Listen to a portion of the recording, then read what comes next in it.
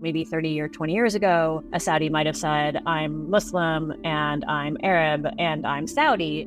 Now they might say, I'm Saudi and I'm Arab and I'm Muslim. They're trying to radically refashion their country and they need help from the best experts in the world. Do you want to have your country's people be disqualified from that because of some essentially antiquated point of view about how countries work together? In recent months, it can feel like Saudi Arabia is intent on buying the world. It's bought up much of golf, sports teams, many of the globe's best soccer players to its own domestic league, and it owns huge chunks of many of the biggest companies on the planet. But Saudi Arabia is not just on a shopping spree. The once insular, oil-rich kingdom is transforming into a major diplomatic and military player, a pivotal actor in the energy transition, and looks set to host high-end cultural events like the FIFA World Cup. They know that buying a football club immediately brings you a billboard into a global game that allows you to completely reposition yourself and rebrand yourself. It feels like we're entering the era of the Saudi project. But what exactly is the kingdom trying to achieve, and will it succeed? Coming soon from Intelligence Squared, the Saudi Project is a new podcast series seeking to answer some of these questions and more. Britain does have choices. It's not either or situation. We either indulge Mohammed bin Salman or boycott Mohammed bin Salman. There is a third choice. Search The Saudi Project wherever you get your podcasts. What are you doing right now? Perhaps you're in the supermarket. Maybe you're on a run or on the commute. But wherever you are in the world, and whatever you're doing, right now you're also listening to my voice. This is the power of podcasts. The ability to communicate with your audience in an intimate and intentional way through audio. I'm Bea Duncan, Senior Partnerships Producer at Intelligence Squared. We've been a world-leading forum for talks, debates and events for over 2 decades. And we also use our cutting-edge curation, creativity and editorial expertise to elevate your brand to new audiences with podcasting. Intrigued? To find out what we can do for your organisation, book into a free consultation with me today. Find out more by going to www.intelligencesquared.com/partnerships.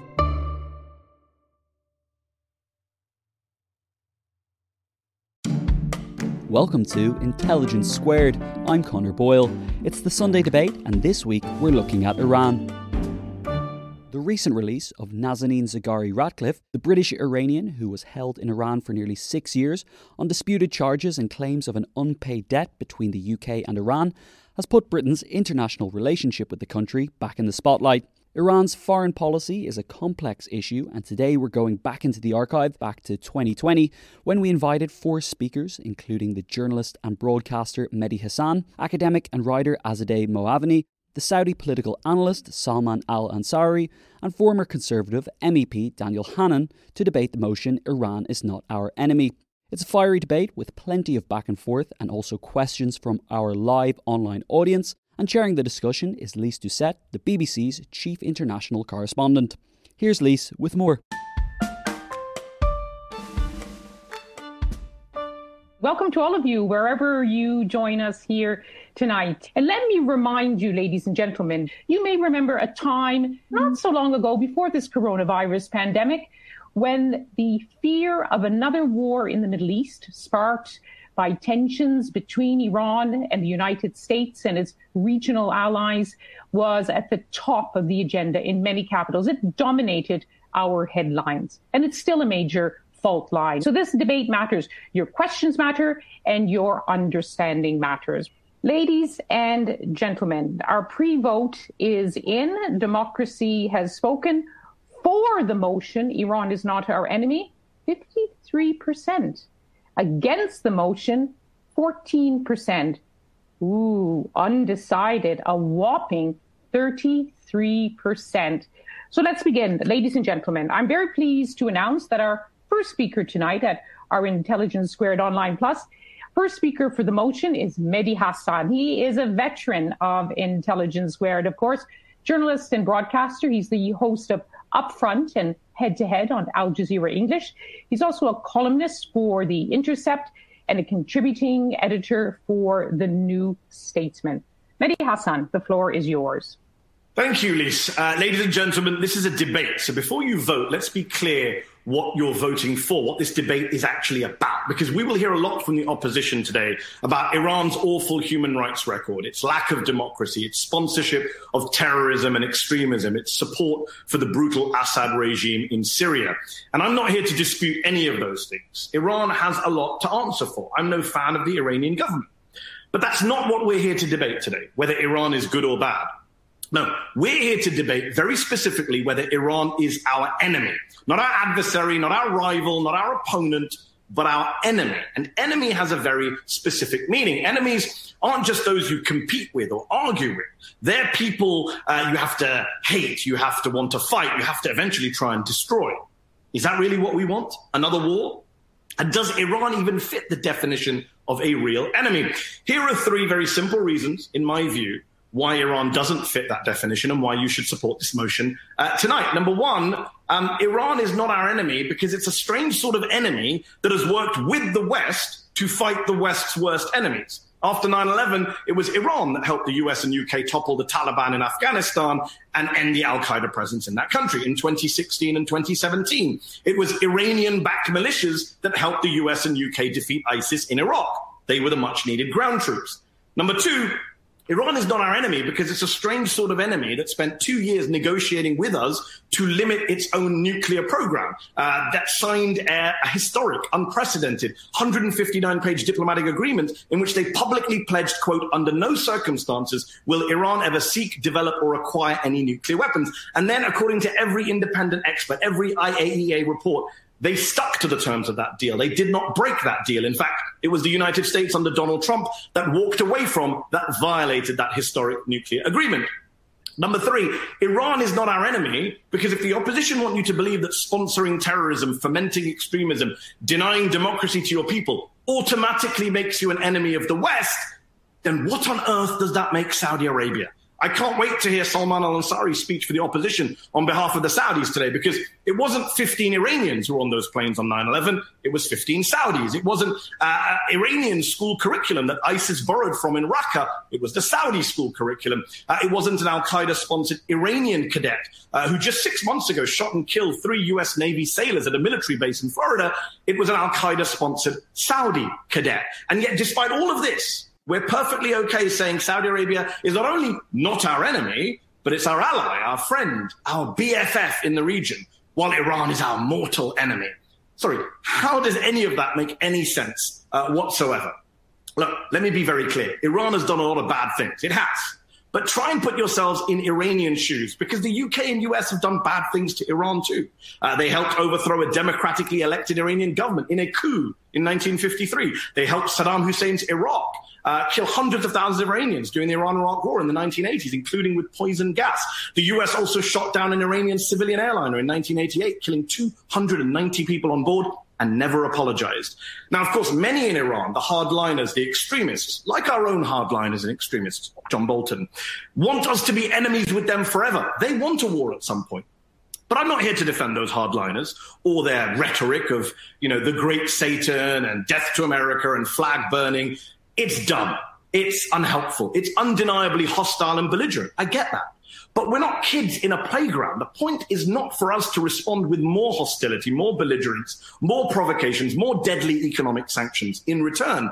No, the point is to ratchet down tensions in the region, to de-escalate, to strengthen diplomatic and economic ties, and use things like trade, which I often hear my good friend Daniel Hannan extol the virtues of, to transform hostility into harmony, to promote democracy and freedom in Iran, not more paranoia and dictatorship.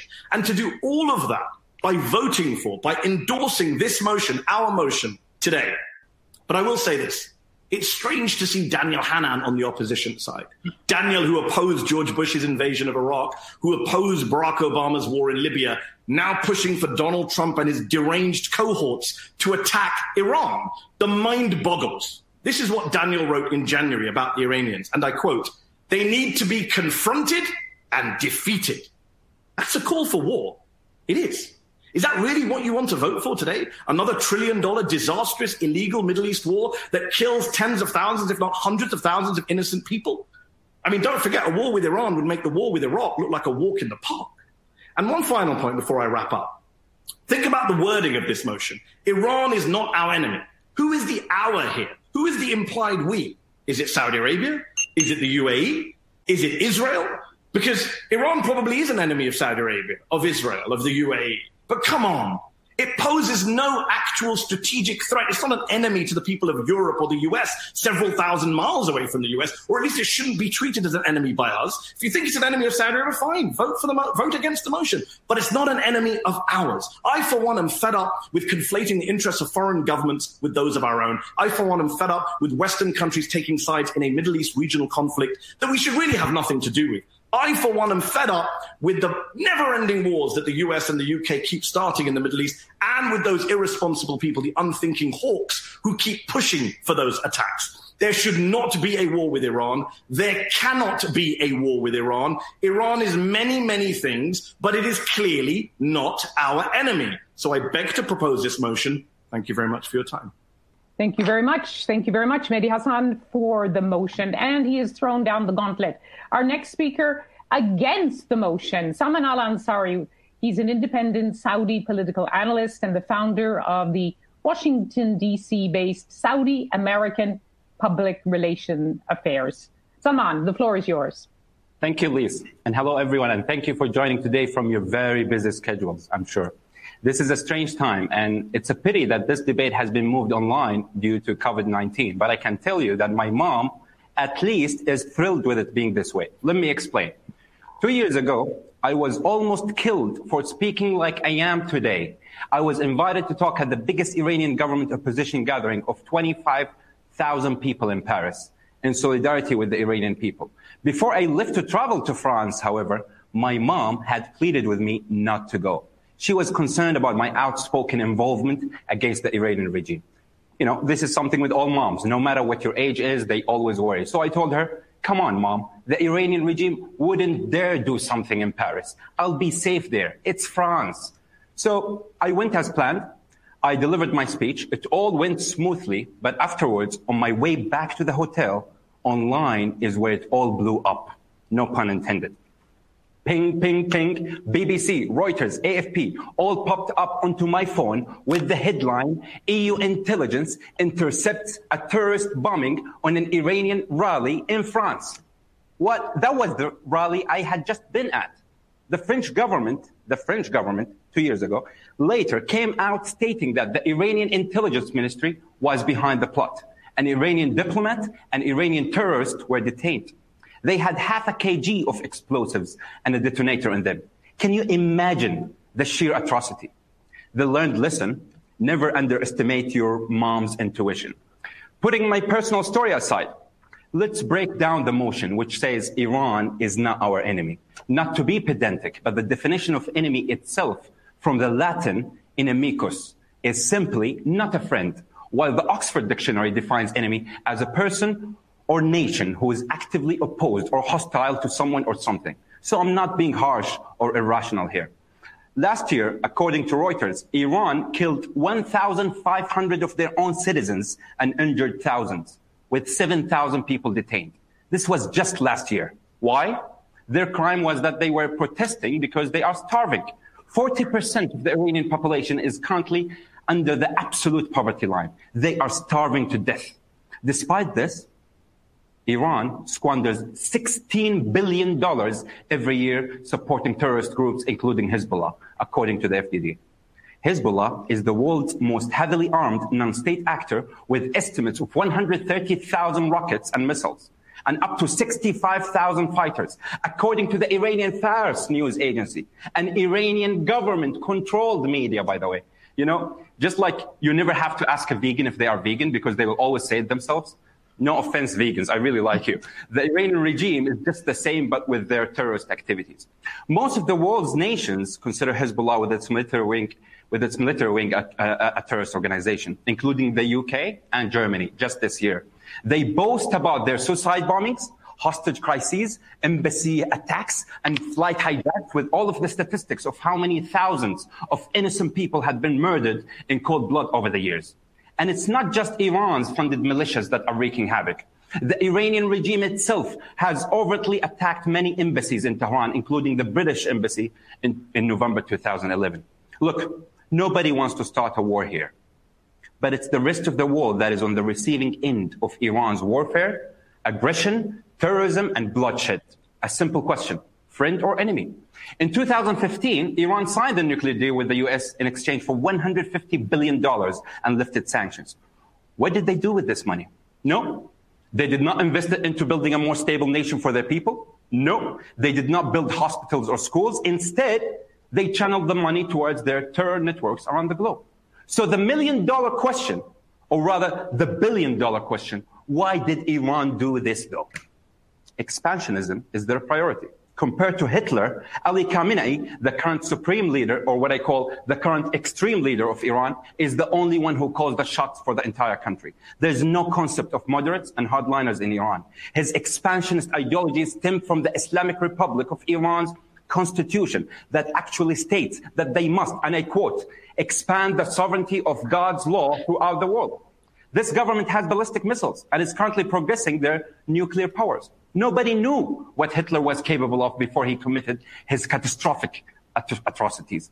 Friend or enemy? Now, before I finish up, I want you to guess who said this comment.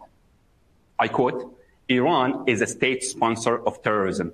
This was said in 2015. It wasn't by Donald J. Trump. It was Barack Hussein Obama. So there's no argument here. If we believe that Iran is not our enemy, then we need to revise our definition of the word enemy in the dictionary. And we need to seriously reevaluate what we believe to be right and wrong. Thank you so much for listening. And by the way, my mom says hi to everybody. Salman Ansari with a vote for mom. I think everyone will vote for mom, but he is the first speaker against the motion. Iran is not our enemy. Our second speaker for the motion is Azadeh Moaveni. She's a lecturer in journalism at New York University, London. She is the director of the Gender Project at the International Crisis Group. And she is also the author of 3 best-selling books on Iran. Most recently, Guest House for Widows, Among the Women of Islamic State, of ISIS. She's reported on the Middle East for 2 decades. Azadeh Moaveni.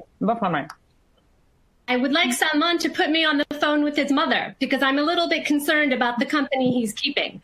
The Iranian opposition group in Paris, whose conference he went to attend, was also a designated terrorist group by the United States of America. It is a terrifying group from the perspective of Iranians like me because it has unleashed a campaign of murder and terrorist attacks on Iranians for most of the last 30 years.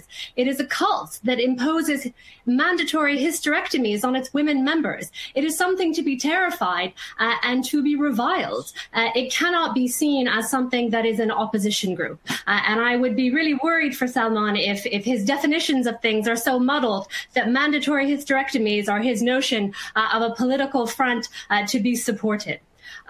Returning to the subject of our motion, we are asked tonight to consider whether Iran is our enemy. I would like to put it to you that Iran is many things, and we should think about what they are in order to decide whether we're going to perceive it as anything so stark as a foe. Iran is a regional power in the Middle East with ambitions and security concerns of its own. It's one of the world's greatest ancient civilizations. It is a modern, stable state, likely the most stable state in all of the region, that has been a political and military bulwark against a strain of genocidal Wahhabi jihadism, as Mehdi pointed out. It has a diverse and resilient economy that could be the biggest market economy with potential for European investors. It has a large, sophisticated, and skilled population. And it has a culture that has produced for you Iranian cinema, one of the most sublime forms of contemporary art in the world today. None of these things sound like an enemy to me. And Iran, as a nation, is its people as well. Let me convey some of this to you, the political story, through 2 other stories. I want to tell you about 2001. I had started out as a young reporter for Time magazine in the Middle East. One of the first stories I covered was the aftermath of the 9/11 attacks. It was an evening in mid-September. the world was reeling from 15 Saudi citizens driving planes into the Twin Towers, killing nearly 3,000 people. I heard news that Iranians around the city of Tehran were streaming into squares, holding candles, a vigil in solidarity with the victims of those attacks. I rushed to the scene to report, and it was such a captivating thing that I encountered. Young children with their grandmothers, men and women of all different backgrounds, holding candles in the dark in solidarity with the victims of September 11th, chanting death to terrorism. In other parts of the region, the reaction was jubilation, but not in Iran, where there remains a real respect and admiration for the West, despite all of the things, historical and contemporary, that Iranians can bear as real grievances against Western interference and behavior in their country and politics. Iran has a population of 80 million people. As I said, it is the largest, most educated, Western-oriented middle class in the region. To consider it an enemy is not only wrong, but it's destructive, because it robs the rest of the women of the Middle East from interacting with and benefiting from a country that has superpowered women's education.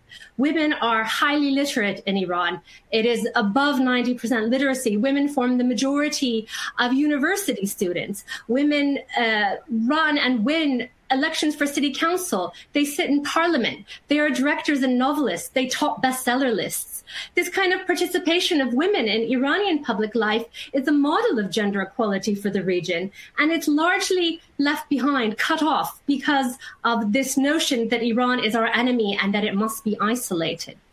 I want to underscore that Iranian women deserve credit for this, not their government. This is not a state accomplishment, but Iranian women make up half of Iran, and their families and brothers, husbands, partners, who often support or grudgingly accept or tolerate their behavior, are the other half. None of them are our enemy. If you support any kind of vision of gender equality in the Middle East, if you support the Women, Peace and Security agenda, UN Resolution 1325, this year is the 20th anniversary, you cannot fall into the trap of considering Iran an enemy or a foe, because this is the thinking that will lead us to war. And the thinking that will, because that war and the inevitable destruction that will bring with it, undo all of these gains that Iranian women have made. And it will disrupt the potential of women on all of Iran's borders, Iraq, Afghanistan, countries which Iran has deep political, social, and cultural ties, traveling back and forth from learning, growing, and interacting. My second story for you is the summer of 2014. The Islamic State, which has declared a caliphate based on the genocide of Yazidis and Shias, is rolling towards Baghdad. It is the Iranian military, its advisors, and its logisticians who push it back, sparing the United States and the West a ground war. This cannot be our enemy. It was Iran that kept ISIS from taking Baghdad and the country of Iraq. I urge you to vote for our motion. Thank you very much. And last but not least, our last speaker against the motion, Daniel Hannan, former Conservative member of the European Parliament for South East England. He was a prominent campaigner for Brexit. He's a prolific journalist and an author of 9 books. Even Mehdi Hassan might be impressed by that, including A Doomed Marriage, Britain and Europe. Daniel Hannan, the floor is yours. Well, thank you, Lise, and good evening. And may I begin by saying I hope everyone will agree with Azade's point about the greatness and richness of Iranian civilization. I hope there isn't a single person watching at home who thinks that we should make an enemy of Persian culture or of Iranian cinema, right? We have no quarrel with Nizami or Rumi or Omar Khayyam. We have no quarrel with those wonderful poems about roses and moonlight and jugs of wine. If we'd been having a debate 50 years ago on the motion, the Soviet Union is not our enemy, everyone would have understood that the quarrel was not with the Russian people or the Polish or the Bulgarian people, but rather with an oppressive and expansionist dictatorship which had chosen to confront freedom and democracy globally. And just as we confronted and defeated, without an invasion, the expansionist ideology of Soviet communism, so we need to recognize the nature of the oppressive regime in Tehran. Let me quote briefly from the latest Amnesty International report on Iran. This is from last year. The authorities heavily suppressed the rights to freedom of expression, association, and assembly. Security forces used lethal force unlawfully to crush protests, killing hundreds and arbitrarily detaining thousands of protesters. The authorities arbitrarily detained over 200 human rights defenders and imposed sentences of imprisonment and flogging against many of them. The authorities intensified their crackdown against women's rights defenders campaigning against forced veiling. Ethnic and religious minorities faced entrenched discrimination, torture and other ill treatment, including through the denial of medical care, remained widespread and systematic. Now, of course, it is true that there are lots of other dictatorships in the world. Mehdi predictably talked about Saudi Arabia. He could have mentioned Tajikistan or Belarus or Laos. But here's the difference. They are not in a state of self-declared enmity with us, right? Mehdi began by saying we need to look at what the precise meaning of enemy is. It is a word repeatedly leveled at Britain and the United States by Khamenei. As recently as June of last year, in a speech to the Iranian judiciary, he said the enemy is England after their long ties to the Pahlavi monarchy, and the United States even more so. So this is, don't take my word for it. Listen to the guys actually in charge in Tehran. And here's the difference, I think, between the Iranian dictatorship and your common or garden dictatorship. The Iranian revolution, the Islamic revolution, was primarily a revolution rather than an Islamic event. Right? And like all revolutions, it sought to spill out from behind its borders and to replicate itself around the world, just like the French Revolution or the Russian Revolution. What was the signature act of the revolutionaries in 1979? It was the siege of the US Embassy. Just think for a moment quite how shocking that act was. I mean, if the United States tomorrow were to go to war with Cuba, we would reasonably expect that diplomats would be peacefully evacuated through neutral countries. It happened even during the Second World War. But by deliberately violating the concept of the sanctity of a legation, territorial jurisdiction, the Ayatollahs were saying, we do not recognize the law of nations. We do not answer to the same rules as the rest of them. And they went on in similar vein, sponsoring militias and terrorist groups on every continent, in Lebanon, in Iraq, in Yemen, in Europe. I mean, when we're told it's not an enemy, never mind just that attack in France. We've seen attacks or terrorist activity in Denmark, in India, in Argentina, for heaven's sake. 85 people murdered in the 1994 Iranian-sponsored attack in Buenos Aires. Now, you've got to stop and ask the question, why Buenos Aires? I mean, it's hard to think of anywhere more distant from Iran than Buenos Aires that's still on dry land. And I think the answer is to show that they could, to show that they are waging this global war against the people that they have defined as their enemies. Now, of course, this doesn't mean that we should be launching some new invasion. I'm not aware of anyone in this debate proposing that. And when Mehdi implies that I've said so, that is absolutely wrong. He was right that I opposed the invasion of Iraq and Libya, and of course I'm not in favor of declaring war on Iran, but I am in favor of recognizing how that regime defines itself as a permanent revolution, as a regime that, if you like, needs to export its violence, in Leninist terms, that exports its internal contradictions, or to borrow a metaphor from chaos theory, a regime that drinks order from its environment. And that's when we defeated the Soviet Union, we did it by confrontation, by recognizing the threat, but not by a military invasion, but rather by liberating the peoples oppressed by that dictatorship so that they could again breathe free air. And I look forward to the day when the oppressed peoples of Iran can take their place as a great and free nation, equally in the councils of the world. Thank you very much there, and even before time. Ladies and gentlemen, those were our two speakers for the motion and two speakers against the motion. So let's take our first question. It is a question for both Salman as well as for Mehdi. Let me start with you, Mehdi. Rahin Rizvi Ahmed asks us, who decided that Iran is our enemy?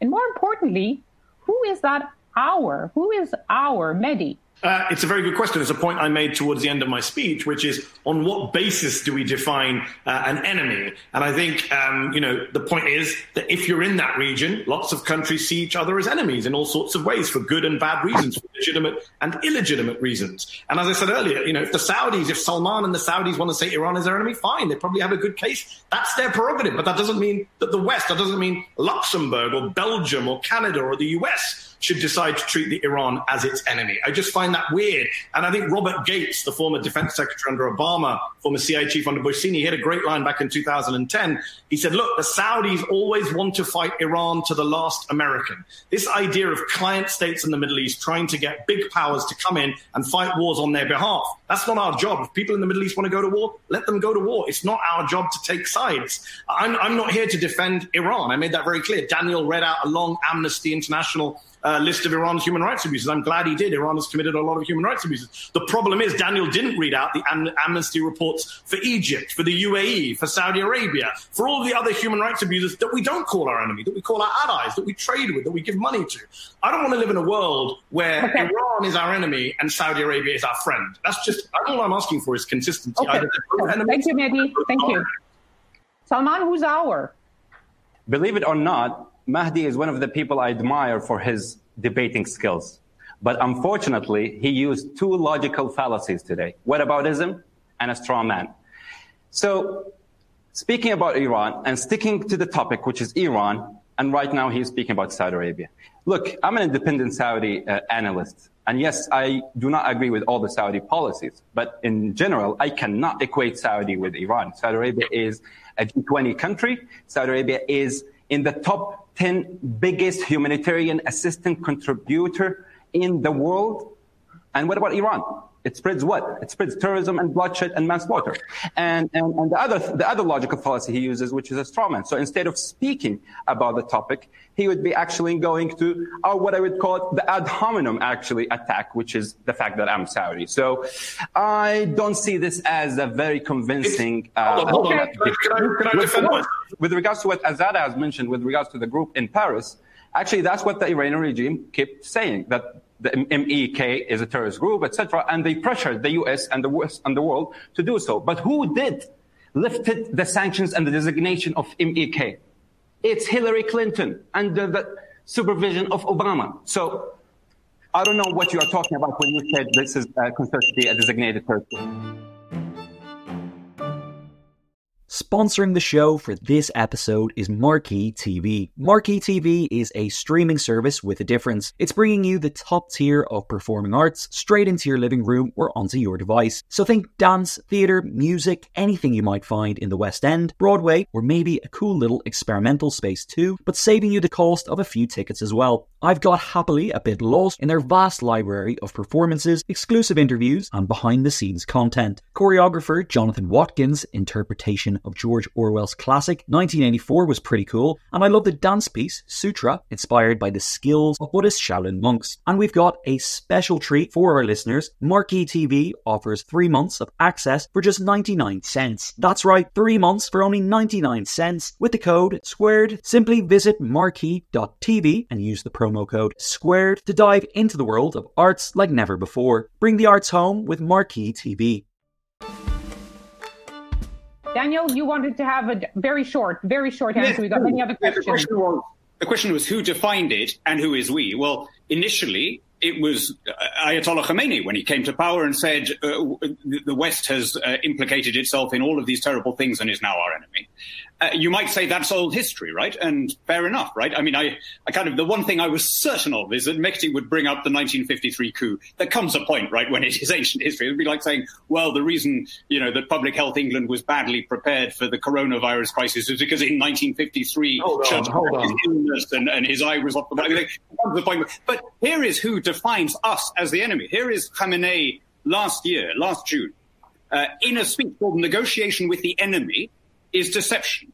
And who does he define as the enemy? He says this: the Iranian nation will surely progress without you the English, and others who used to be in control of everything in the country for 50 years during the era of the Pahlavi. The US enjoyed this domination for 30 years during the second Pahlavi monarch. You are the enemy. You cannot be an enemy. Daniel, I have a question for you. You're going to get a little bit more time. Hessam wants to know, advocating a confrontational policy towards Iran. What has this policy of confrontation achieved so far? He wants to know. And indeed, what are the goals? Is it about regime change? Is it about changing the behavior or changing the whole structure? Yes, I think you have to recognize that the current regime is, by its nature, by its constitution, and by its ideology, a belligerent and expansionist one. And therefore, we need either some internal reform that removes that setting from the current leaders, or, which I think is more likely, a wider democratic reform that would see a pluralist Iran, which recognizes the rights of its national minorities, recognizes the rights of its Sunni and other religious minorities, recognizes the diversity of political opinion there. And I think recognizing that we are dealing with an adversary is the first step towards bringing about a better Iran. Thank you, Daniel. Mehdi, just a brief response. Daniel talks about, the coup in 1953 being ancient history, which is funny because Daniel wrote a book a few years ago where he talked about the coup himself. He's having a go at me for bringing it up. He wrote a book where he admitted the support for the Shah of Iran caused catastrophic consequences. So, yes, history matters. And as for quoting Khamenei, we can go about all dodgy rhetoric all day long. I can quote John Bolton. The point is, Iran under Khamenei signed a nuclear deal. It was America that walked away from that deal. So let's talk about who's making enemies out of who. And in response to Salman, there's no ad hominem here, Salman. I mean, you and I have much in common, not just our jackets and shirts. And I'm a great fan of your mother. She sounds like a wise woman. But come on, you're a Saudi, you're not an independent Saudi analyst. Your organization has a contract with the government of Bahrain. It's funded by who knows how many officials in Saudi Arabia. It's mad for me not to bring up the fact that Saudi Arabia and Israel are countries in the region that are pushing for the West to define Iran as an enemy. That's not whataboutism. That's called geopolitics. For us to ignore the fact that countries in the region are the ones that want to drag us into a new war with Iran is just blindness. That's nothing to do with ad hominem or whataboutism. It's just a fact. May I point out as the moderator that whatever whataboutism that Mehdi used, that Salman also used the term whatabout. So there's a lot of whataboutism going on. Azadeh, a question from you from Manfredi. For the speakers supporting the motion, do they think then that Western countries led by the US and the UK should completely abandon their presence under any form from the Middle East? That's a great question, and my answer would be no. There are certainly places and ways in which Western powers, whether it's the United States or Britain, have a presence at the invitation of governments. I mean, if that is the case, let's look at Iraq in particular. The Iraqi coalition to defeat ISIS works in close coordination with the United States military. It is there in coordination with the Iraqi government. And it is crucial. It provides much of the intelligence and satellite imagery and technological know-how that's necessary in the campaign against ISIS. I don't think any of us are calling for a wholesale abandonment of the region at all. I think what we're talking about is equity in relations and ensuring that we don't designate certain countries as enemies with political and subjective aims. Everything that Daniel said about Iranian expansionism, his metrics for states that respect the diversity of their minorities, you could turn that vantage to another country. Does Saudi Arabia respect the rights of its Shia minority? Does Bahrain? Certainly not. But we engage with those countries. We trade with them. We sell them masses of arms. And expansionism, everything that he says about expansionism, about Khamenei, is what the neocons in this country said in 2003 about Saddam Hussein. Saddam Hussein has nefarious intentions. He has ideological hegemonic views about Sunni chauvinism. We must invade his country, otherwise we're a mortal threat. And look what that logic and understanding wrought for us. A roiled country devastated after 2 decades of already being devastated by sanctions, and it gave rise to a regime of instability and violence that produced ISIS. So I think when we talk about enemies by virtue of their potentially classified expansionism, we need to be very clear about precisely what we're talking about. You cannot instrumentalize these terms to further a particular brand of politics that are ideological, that are aligned with the interests of other countries, and that will take us down another path to another disastrous war. Mehdi, would you consider any country in the world as an enemy, Solomon asks? That is actually a great question. Would I consider an enemy of the UK? At the moment, no, I don't think we have any enemies in the world. I think we have adversaries. I think we have rivals. I think we have people, China. Take China. For me right now, the world's worst government is the Chinese government. What they're doing to the Uyghurs, what they're doing in Hong Kong, what they've done in Tibet, horrifically bad human rights. 1 million people in camps. Yet we are economically dependent on China. We trade with China. We do deals with China. Daniel wrote an excellent piece in Conservative Home in April saying we have to trade even with horrible countries. Otherwise, if you cut off horrible countries, treat them like enemies, you shore up their autocratic leaders. I agree with that, Daniel, maybe not the Daniel today. So no, I don't think any country right now is an enemy unless we are specifically at war with them, unless we're in a military conflict or they have declared war on us. Sadly, since World War II, we've expanded the definition of enemy to all sorts of things. And, that's why we go to war too easily. Ladies and gentlemen who are with us in this debate, may I compliment you that our speakers are saying time and again, great question. And that's quite a compliment coming from these great minds gathered here in our Intelligence Squared Online Plus debate. In fact, so much so that I'm going to say keep those questions coming. Another question for Daniel. It is from Aparna. If the Iranian regime is our enemy, but the Iranian people are not, how do we ensure that they aren't disproportionately affected by Western sanctions, i.e. the current U.S. economic sanctions? Daniel Hannan. Well, that's another great question. And it ties in with what Mehdi just said. I'm actually not in favor, ever, of economic sanctions. I think they're an incredibly poor tool for precisely the reason that Mehdi quoted a second ago from somebody who obviously knew what he was talking about, right?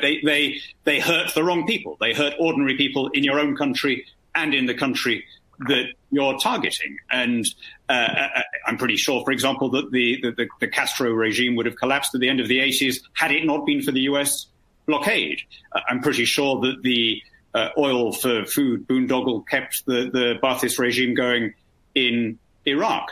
So I'm in favor of targeted diplomatic sanctions against the regime. I'm not in favor of general economic sanctions against the Iranian people. And actually, I think that the parallel that Mehdi gave a second ago, when he was asked, okay, who do you think is an enemy at the moment? And he said, well, the closest is China. Yeah, I think I was probably right. And no one is suggesting that the United Kingdom should go to war with China.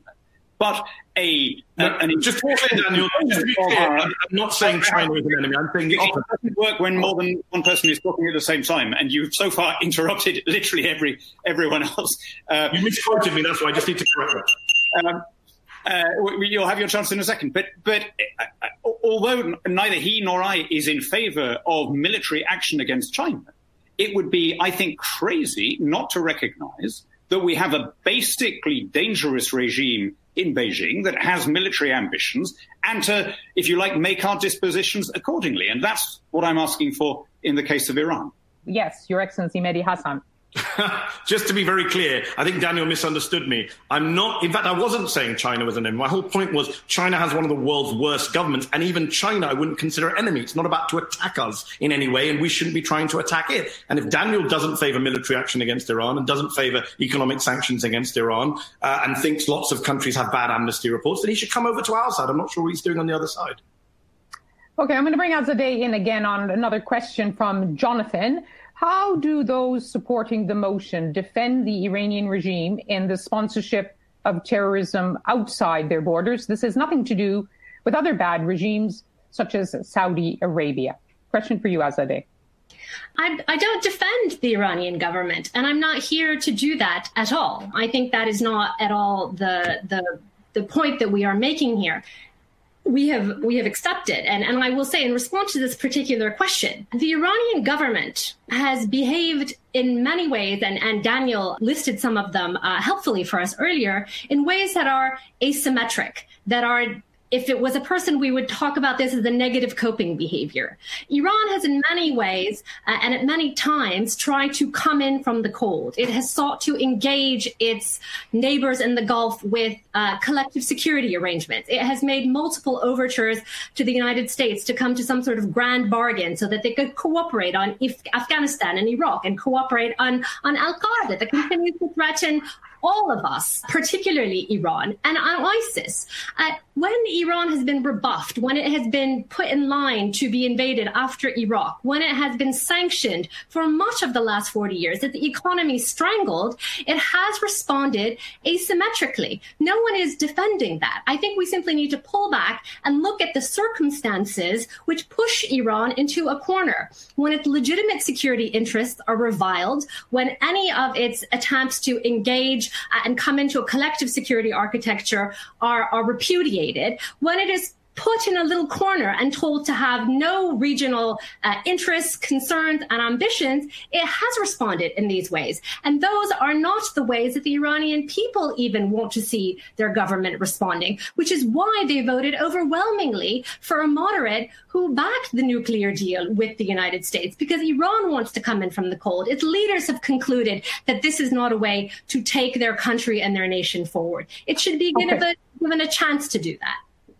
Okay, now Salman, you're busy making lots of notes. I'm not sure if that's a message to your mother or you're going to take on Azadeh and Mehdi. But I have a question for you, and it comes from Maheen, which is the speakers against the motion all talk about internal reform. Isn't that, Maheen asked, the responsibility of the Iranian people themselves and not the international community? Salman.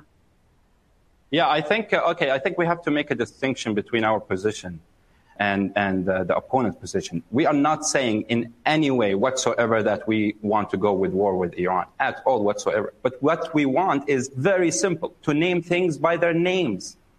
Unfortunately, the opposing party want to distract us by mentioning other countries, by mentioning different things. And I think, because I admire Mehdi's debating skills, I think the best one who can respond to Mehdi is Mehdi himself. He said, in Al Jazeera Upfront interview published in the 3rd of December 2016, before Al Jazeera channel shifted its position, he said, Iran supports Houthi fighters in Yemen, Hezbollah in Lebanon, and in Syria. It sends foreign fighters from across the world, from as far afield as Afghanistan, Shia fighters into Syria to prop up a government that represents a minority Alawite population. And I also quote him saying the majority of the people in Syria, every independent group, are being killed by the Assad regime, which Iran arms, funds, and supports. That's what Mehdi said. I don't know. I can't understand why he shifted his idea other than the shift of the relationship between Qatar and Iran. It's great that you want to talk to Mehdi so much, but Maheen wanted you to talk to Maheen, and the question about, isn't the business of internal reform the business of Iranians and not the international community and outsiders like you and Daniel? The question is directed at me. Yes, to you. Yeah. So basically, there is a huge responsibility upon everyone in the world to help the Iranian people. And if we listen to the real Iranian people on the ground, you will hear how they are suffering with no voice, no choice at all whatsoever, because their government is actually taking the monies. Even like after 2015, after the nuclear deal, they actually became poorer. And every report indicates that. Instead of having 40% of the population under the poverty line, it became 40% under the absolute poverty line and 55% under the poverty line. So we are speaking of a very disastrous situation for the Iranian people. We need to be by the side of the Iranian people. I think the moment we are saying that Iran is not our enemy is the moment we are against the will of the Iranian people. That's what I can say. So I think we need to help them out.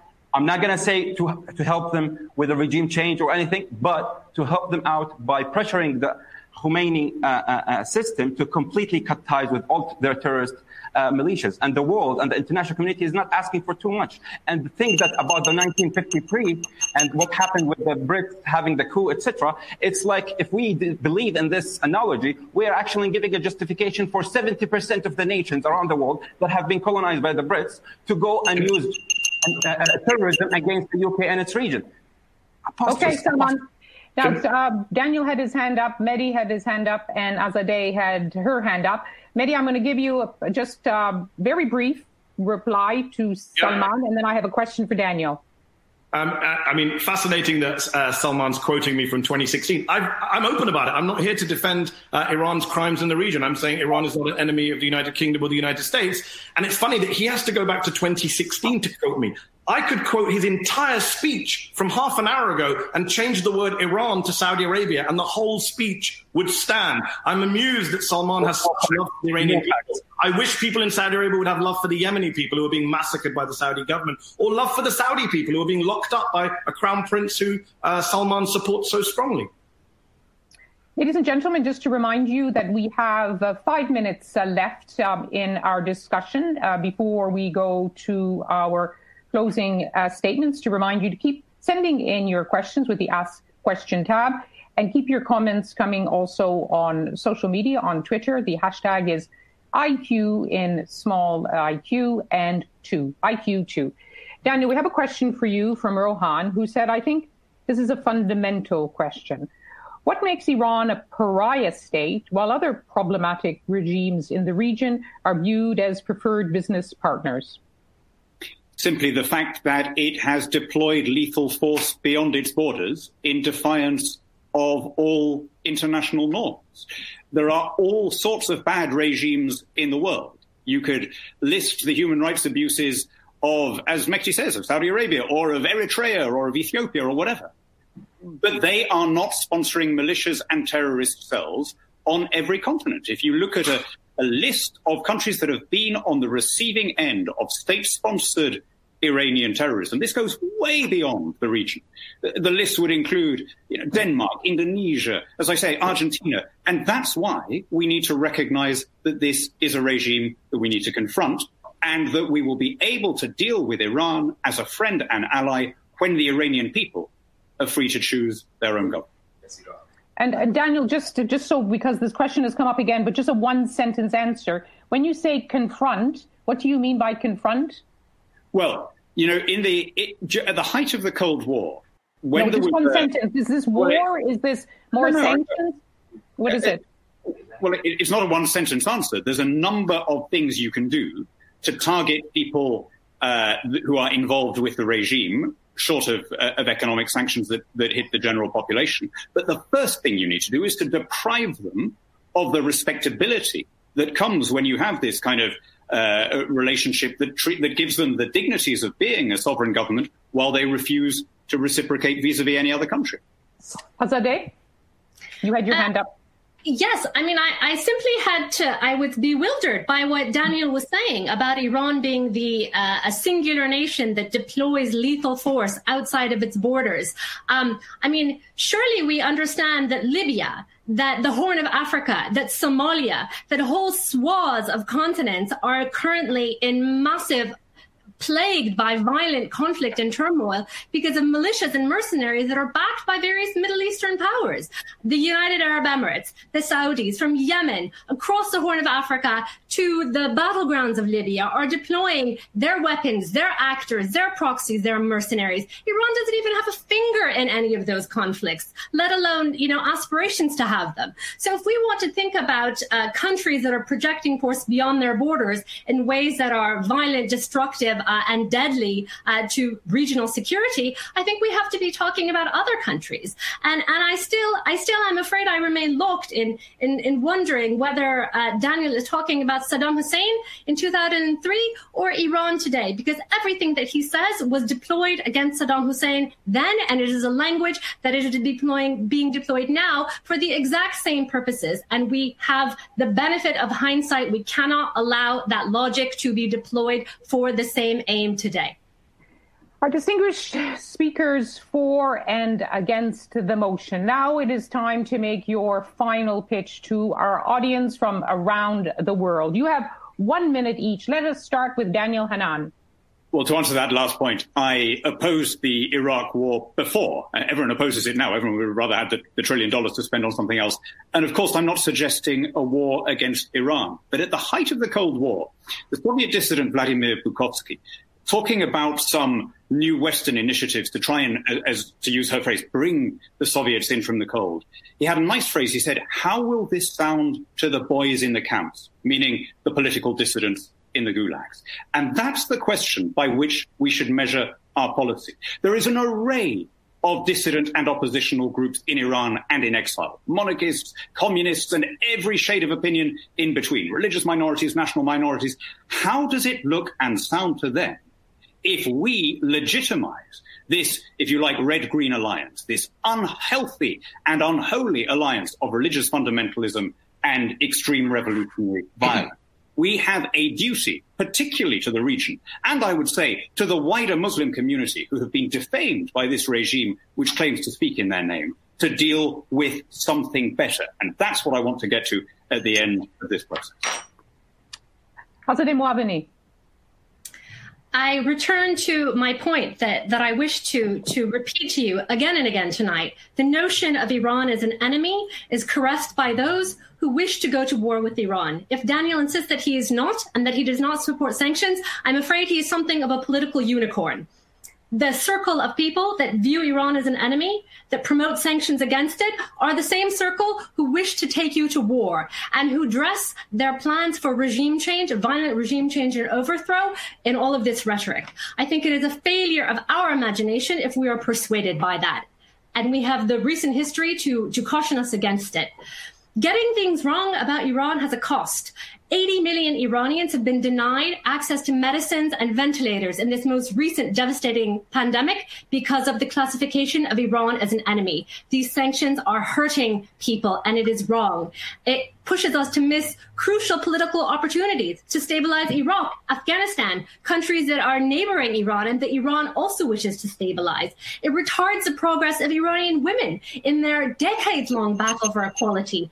And I am a real Iranian, and I say that as an Iranian, making my government an enemy does not help me. So do not do it for my sake. Salman Ansari. Yeah, to recap, if you vote for the motion, which is Iran is not our enemy, I think you are okay with the existence of Hezbollah and terrorist militias. And you're okay with the Iranian-backed Assad regime and the 500,000 people they have killed. And you are okay with the displacement of 12 million people, half of the Syrian population. And you are okay with the IRGC, Quds Forces, Houthis, 75 Iranian-backed Iraqi militias. And you are okay with the fact that the Iranian regime continues to deny the Holocaust. And you are okay with the Iranian citizens suffering with no voice, no choice, no way out. Are you seriously okay with empowering this militant, wicked, despicable elite group and their global actions of brute force and overt mass slaughter? If yes, then you should vote for the motion today. But as the Iranian proverb goes, a blind person who sees is better than a seeing person who is blind. You've heard the facts, so don't choose to be blind today. I urge you to vote against this unjustifiable motion. Thank you. Thank you. And last for the motion, Iran is not our enemy. Mehdi Hasan. Iran is not our enemy. You know what is our enemy? Climate change. That's a real enemy, threatening the lives of everyone watching this debate right now. Does Iran, a second-rate military power with a dysfunctional economy thousands of miles away, really pose the same threat? Come on. The worst terrorist attacks in the West, London, Madrid, Nice, Paris, New York, Boston, had nothing to do with the Iranians, but they did have everything to do with an ideology tied to Saudi Arabia, our ally. For the past 20 years, we've been lied to. We've been told time and again, this Middle East country is a threat. That Middle East country is a threat. And on the basis of those lies, we've launched disastrous wars. Let's not make the same mistake again with Iran. Don't be fooled by those who want to fearmonger and warmonger. You can oppose the Iranian government and demand a proper democracy in Iran. I know I do, but without calling that country an enemy, which is factually inaccurate and deeply dangerous. It leads to a situation today where thousands of people are dying from COVID-19 in Iran, and the US won't even suspend sanctions because Iran has been deemed the enemy. Look, we in the West have real and existential enemies to be worried about, but seriously, Iran isn't one of them. So please vote for this motion today. Mehdi Hasan. Our time is up for Mehdi Hasan, Salman Al-Ansari, Daniel Hannan, and Azadeh Moaveni. Good people of the Intelligence Squared online debate, it is your turn. To remind you again how you voted the first time, 53% of you were for the motion, 14% of you were against, and a very big percentage, 33%, hadn't made up your mind. Maybe you still haven't made up your mind, but now is the time to vote. To vote for the motion, Iran is not our enemy, to vote against the motion, or to say, well, thank you very much to our speakers, but I still haven't made up my mind. That's okay too. And while you vote, let's just bring in another question, because our panelists seem to love answering these questions. And it is a question, wow, this is for both Salman and Daniel. If Iran is our enemy, what are you going to do about it? That comes from Faiz. And I asked a similar question to Daniel a moment ago, so I'll put it to Salman. Sure. I think Sun Tzu said it very good. He said the supreme art of war is to subdue your enemy without going to war. So I think that's exactly the regional and international policy with regards to Iran, because we cannot let this regime completely exploit the will of their people and to exploit the region and just to send their militias all around the world. And they have sleeping cells in Europe, in the US, everywhere. And they have done, if I can actually have like a list of hundreds and hundreds of terrorist attacks of the Iranian regime, but we cannot have enough time to mention all of them. So I think I'm stating the obvious here. If we call Iran is not our enemy, we are actually putting ourselves in a position where we actually okay with the suffering of the Iranian people, and we are okay with all this chaos that the Iranian regime has caused to the world. So all what we are asking for Iran to step back and to completely withdraw all its militias from the region and the world, and to just look after their people. We want them to look after their people. That's it. Iran has a great history, a great civilization that needs to be preserved. And definitely most of the Iranians, if not almost all of them, are actually ashamed of the brutal force and terror and terrorism of the Iranian regime. So, yeah. Okay. And if they don't do that, what is that? What is, I think people are asking, they want to know. If they don't pull back their forces. There's no silver bullet to the Iranian crisis. We have to know. This is politics. The word of politics is the art of, choosing between two options. Are we in a position where we give them the option of saying, you guys are okay, part of the international community, even though you go against the international community completely by spreading your chaos?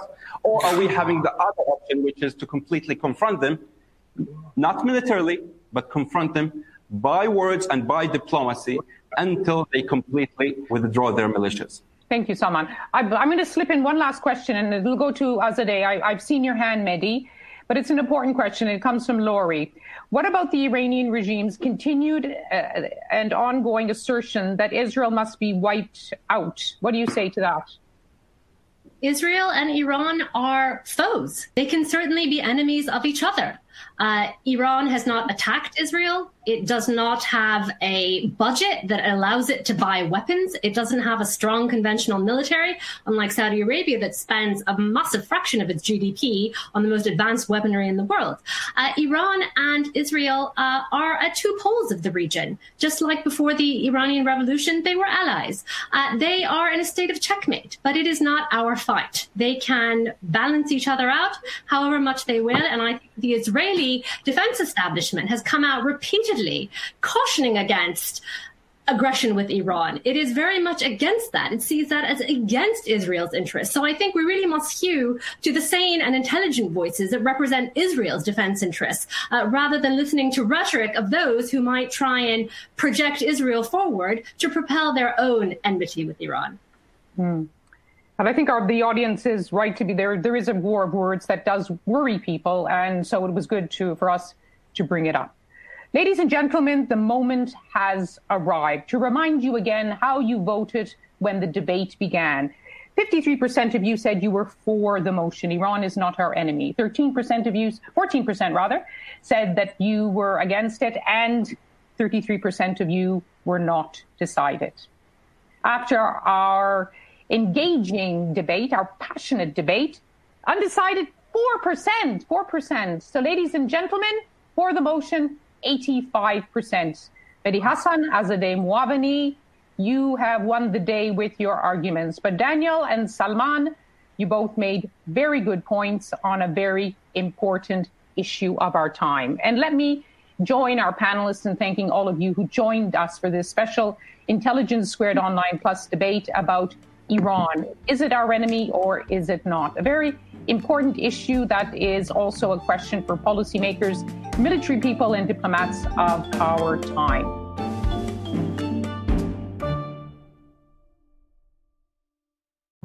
What are you doing right now?